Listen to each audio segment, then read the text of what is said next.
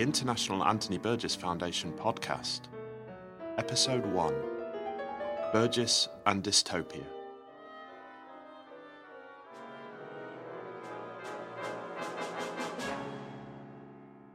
In 1946, George Orwell wrote an essay called The Prevention of Literature.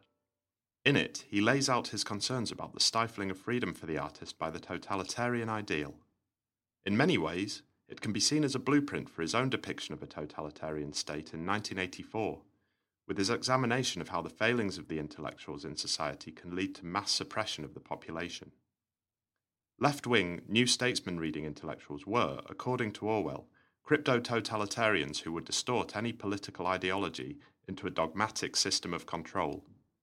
This was powerful stuff for Anthony Burgess, who would take Orwell's writing in new directions with his own work of dystopian fiction. Burgess's engagement with Orwell is well documented through his own journalistic writing and his own well-thumbed copies of Orwell's books in the collection at the International Anthony Burgess Foundation. Yet for Burgess, Orwell's futuristic visions of corrupt intellectuals and state control were not prophecy, rather a veiled depiction of the uncertain years following World War II. In his novel 1985, a literary response to Orwell's famous Dystopia, he explains this further.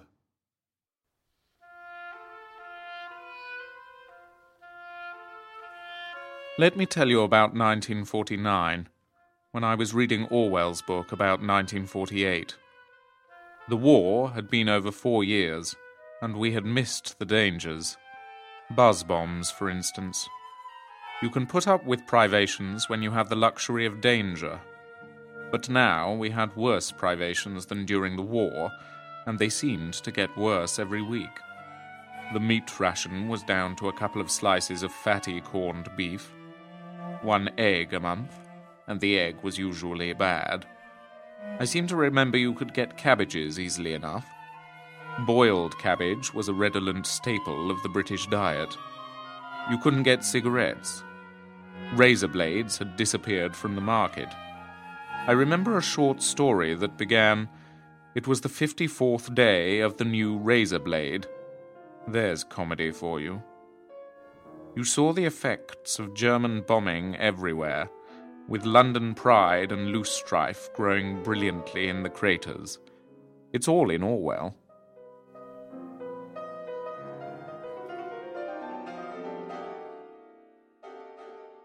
The London in which Winston Smith lives has the omnipresent stench of boiled cabbage, and cigarette ends are duly saved for later as the impoverished population trudge the streets in leaky shoes and worn-out socks. Orwell smothered his image of a post-war London with a political totalitarianism similar to the twin threats of Nazism and Stalinism, presenting a world where the intelligentsia had failed in their responsibilities and were complicit in the establishment of an oppressive regime. Orwell's party intellectuals can pervert any established knowledge in order to win a debate. As the famous party propaganda says, 2 + 2 = 5. Orwell's depiction of the corruption of intellectuals in the face of totalitarianism would have reminded Burgess of his military career. In 1943, he was posted to Gibraltar as part of the Education Corps, where his job was to lecture the troops from a textbook called The British Way and Purpose. Originally published as a series of pamphlets containing essays by various eminent social historians, this scheme was intended to inspire the squaddies to become responsible citizens in a world where the threat of totalitarianism was constant. Once the totalitarian state is established, no one knows how it can be destroyed. It is vital to prevent its establishment, and there is only one way to do that: to make democracy an alive and vital thing, and that means you and me. We are democracy. We are the people. If we shirk our responsibilities, if we hand over the management of our affairs to other people, if we think that 6 times a week to the cinema is better than doing a job for our neighborhood and for our country, then we are inviting dictatorship. Dictatorship relies on creating passive citizens, but passive citizens also create dictatorships. Before Burgess joined the army in 1940, he was much more concerned with pursuing a life in the arts, more specifically music, than with any political motivation. It would not be too much of a leap to suggest that the British way and purpose inspired Burgess's first sustained contemplation of political theory, and when he left the army in 1946, its rhetoric remained with him as he began to write fiction. Burgess claimed that the Hitler War failed to stimulate novelists, and that the stamping out of wretched tyranny was such a grim chore that it could not stimulate the imagination. But it is clear that both his own experience in the military and the political state of Europe as a result of the Second World War became preoccupations for much of his fiction.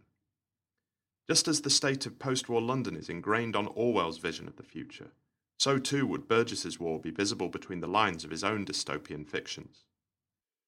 Yet it would be wrong to suggest that 1984 was the first piece of dystopian fiction that Burgess had engaged with after his immersion in the politics of the British way and purpose.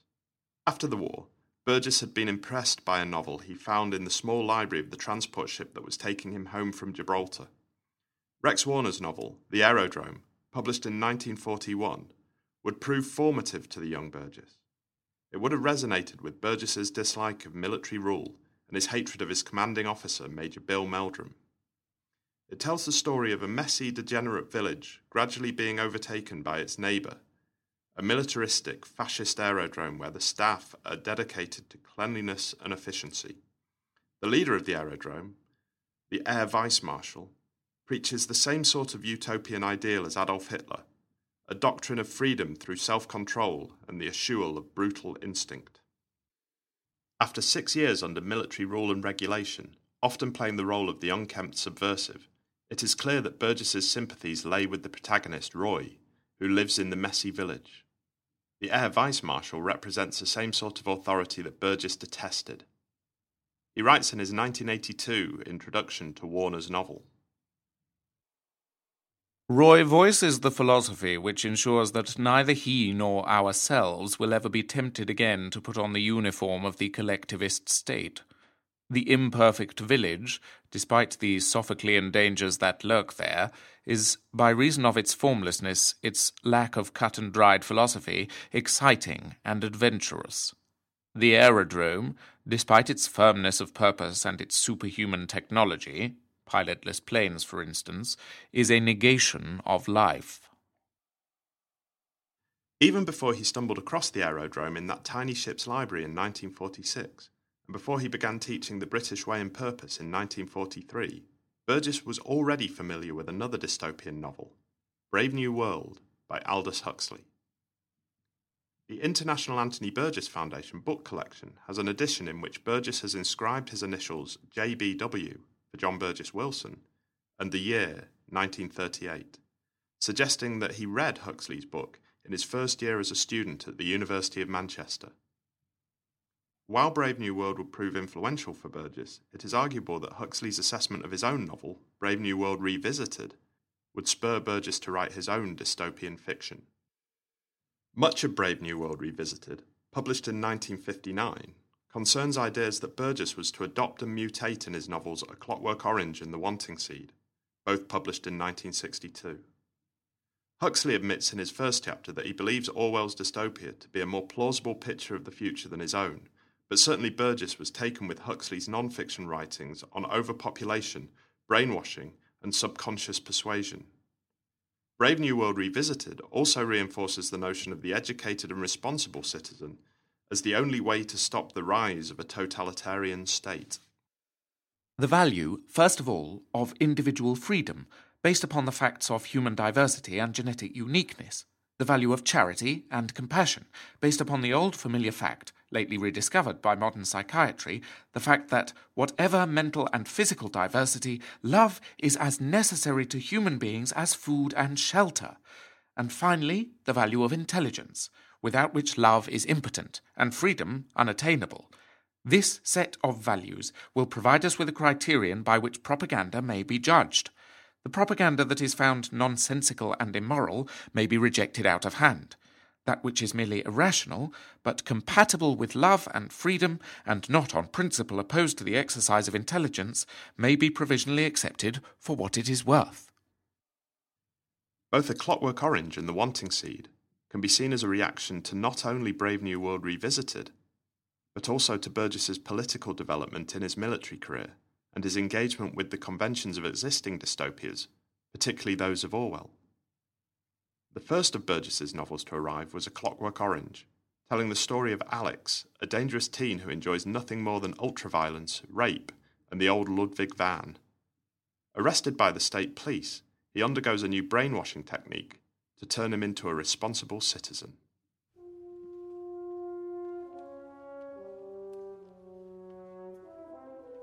"Stop it! Stop it! Stop it!" I kept on screeching out. "Turn it off, you Grasny bastards, for I can stand no more." It was the next day, brothers, and I had truly done my best morning and afternoon to play it their way and sit like a horror show smiling cooperative Malchik in the chair of torture while they flashed nasty bits of ultra-violence on the screen, my glasses clipped open to vidi all, my plot and ruckers and nogas fixed to the chair so I could not get away. What I was being made to vidi now was not really a vetch I would have thought to be too bad before, it only being 3 or 4 Malchiks crasting in a shop and filling their carmans with cutter, at the same time fillying about with the creeching starry titzer running the shop, tolchocking her and letting the red crovy flow. But the throb and like crash in my Gulliver, and the wanting to be sick, and the terrible dry rasping thirstiness in my rot, all were worse than yesterday. "Oh, I've had enough," I cried. "It's not fair, you vonny sods." And I tried to struggle out of the chair, but it was not possible, me being as good as stuck to it. The brainwashing scenes in A Clockwork Orange are largely inspired by Huxley's writing on the subject in Brave New World Revisited. Huxley writes about the behavioural conditioning pioneered by Ivan Pavlov, but also of the Nazi dictatorship's methods of conditioning subjects to agree with the fascist cause. For a young Nazi, Huxley writes, a tour of duty in the extermination camps was, in Himmler's words, the best indoctrination on inferior beings and the subhuman races. The stress of witnessing the horrors of the camps would, according to Huxley, inspire complete cerebral breakdown and make the victim more susceptible to being mentally rebuilt in the image that the Third Reich found most useful. In other words, the state was using barbaric methods in order to make an individual citizen a useful addition to the ideology. In many ways, Burgess can be seen to be reappropriating this openly totalitarian method of behavioural conditioning in the treatment that Alex undertakes, as the stresses he undergoes, coupled with the chemical injections, inspire a cerebral breakdown. Even the films Alex is forced to watch contain imagery that will point to this interpretation. What it was now was the starry 1939-45 war again, and it was very blobby and liney and crackly film you could vidi had been made by the Germans. It opened with German eagles and the Nazi flag with that like crooked cross that all Malchiks at school loved to draw, and then there were haughty and Nadmany-like German officers walking through streets that were all dust and bomb holes and broken buildings. Then you were allowed to vidi loodies being shot against walls, officers giving the orders, and also horrible Nagoy plots left lying in gutters, all like cages of bare ribs and white thin nogas. Burgess is dramatising the idea of the responsible citizen as seen in The British Way and Purpose. Alex, at the beginning of the novel, is anything but a responsible citizen. His actions have no community benefit and offer no challenge to governmental powers. But after his immersion in Ludovico technique, he is turned into what his captors believe to be a responsible citizen. Yet the responsible citizen of The British Way and Purpose and Huxley's Brave New World Revisited is one that is educated enough to make choices and has active involvement in the political life of a culture. The new Alex may be a responsible citizen in that he does not commit crime, but he is also the opposite of the example of responsibility in The British Way and Purpose, a passive subject without the ability to challenge socio-political ideology or make moral choices. The Wanting Seed, Burgess's next novel, also deals with the growing power of the state to impose controls on the populace.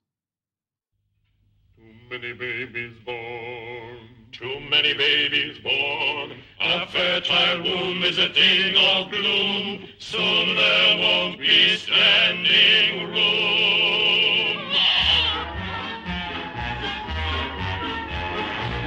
Population without population, that is our need and our desire.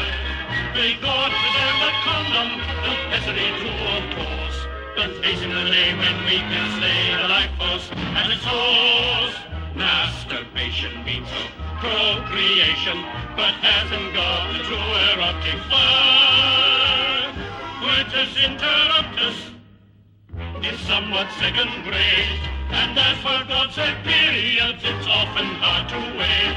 I'd rather sprinkle spermicide like pepper on my plate. Let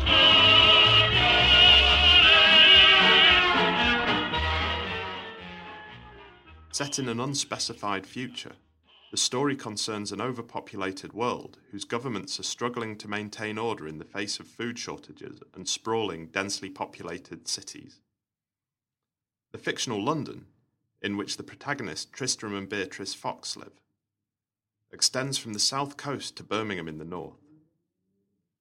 In order to combat the rising population, the totalitarian Ministry of Infertility polices the population with brutal grey boys, encouraging homosexual relationships with the slogan, "It's sapiens to be homo." From this setup, Burgess explores increasing global famine and military dictatorship.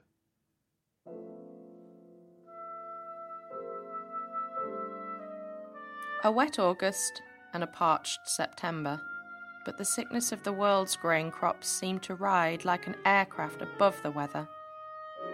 It was a blight never known before, its configuration under the microscope not cognate with any other pattern of disease, and it proved resistant to all the poisons the Global Agricultural Authority could devise.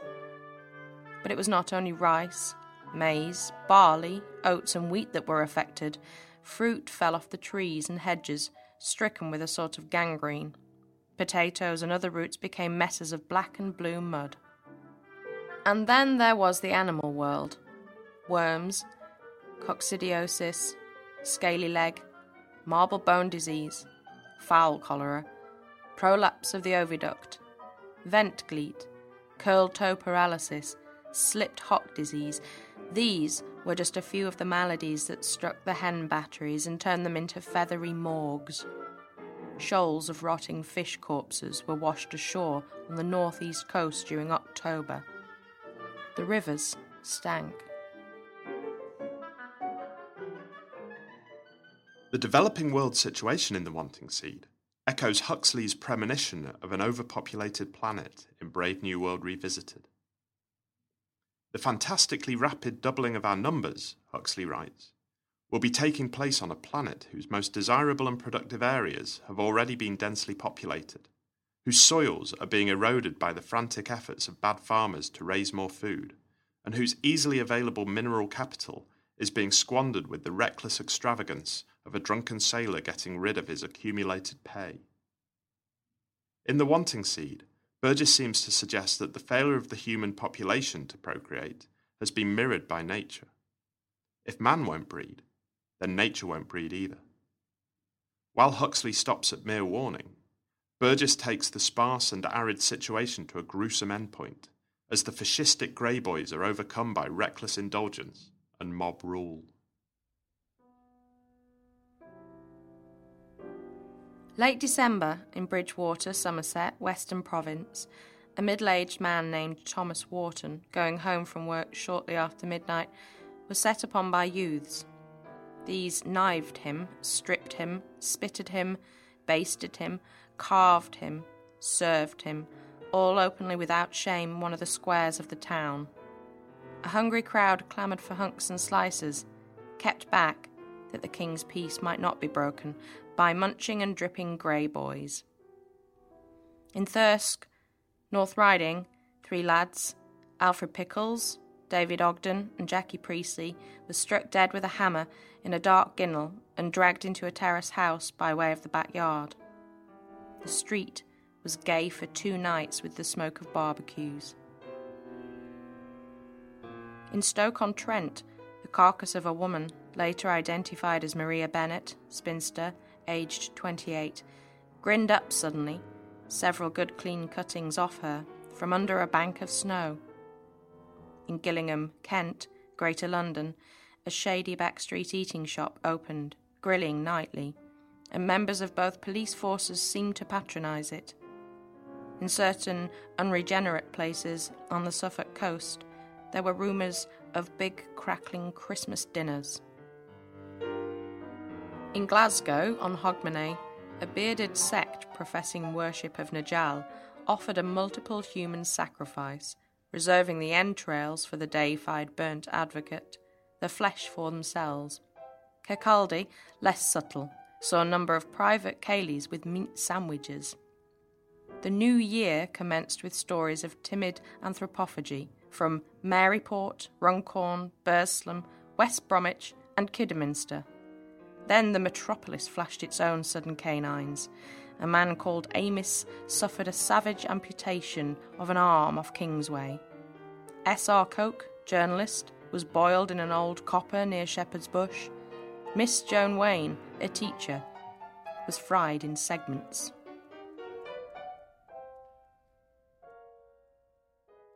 Huxley writes, in Brave New World Revisited, that death control is achieved very easily. Birth control is achieved with great difficulty. Burgess's narrative deals with the same concepts, beginning as it does by describing the state's effort to control birth rates. Eventually this fails and leads, through mob rule, to a satirical depiction of the army, conscripting soldiers to send to a phony war in order to slim down the numbers. In Huxley's terminology, birth control gives way to the much simpler death control. Burgess's depiction of the military in The Wanting Seed speaks of boredom and confusion. Once conscripted, Tristram is posted to a metal island in the Atlantic Ocean, given rations of bully, a tinned spam product made from human flesh, and left to wait for the inevitable confrontation with the mysterious, undefined enemy.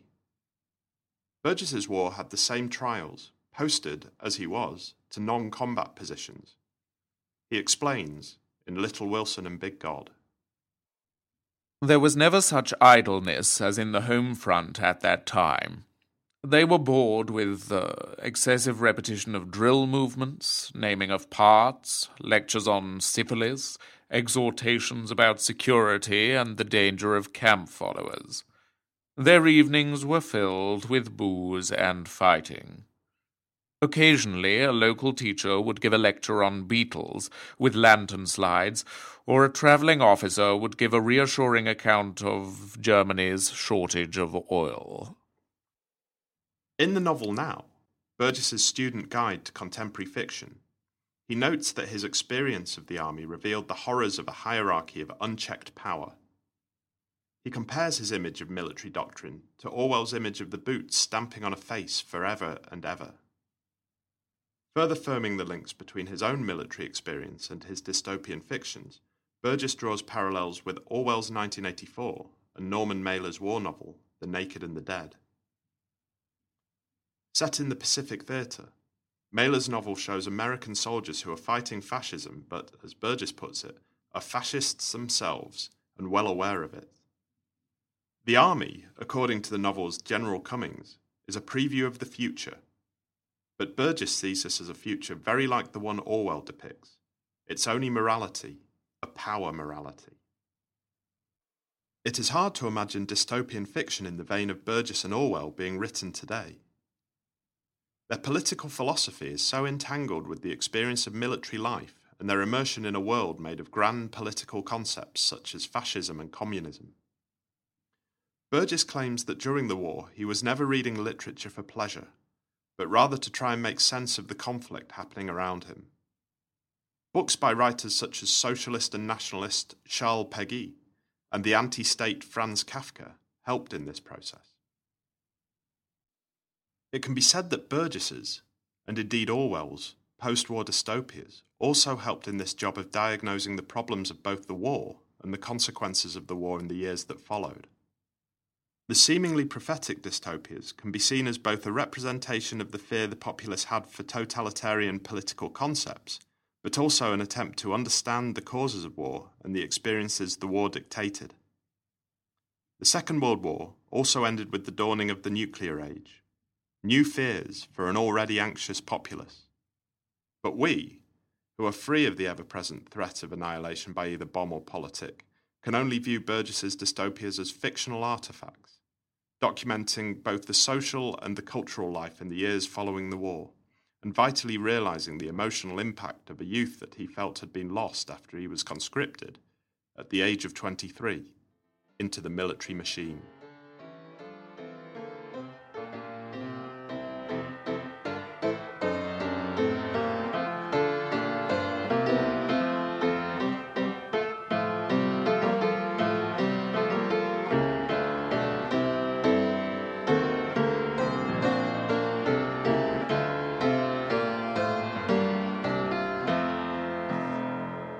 This podcast was written and presented for the International Anthony Burgess Foundation by Graham Foster. Readings were by Lucia Cox, Claire Dean, and Ben Jewell. All music was composed by Anthony Burgess.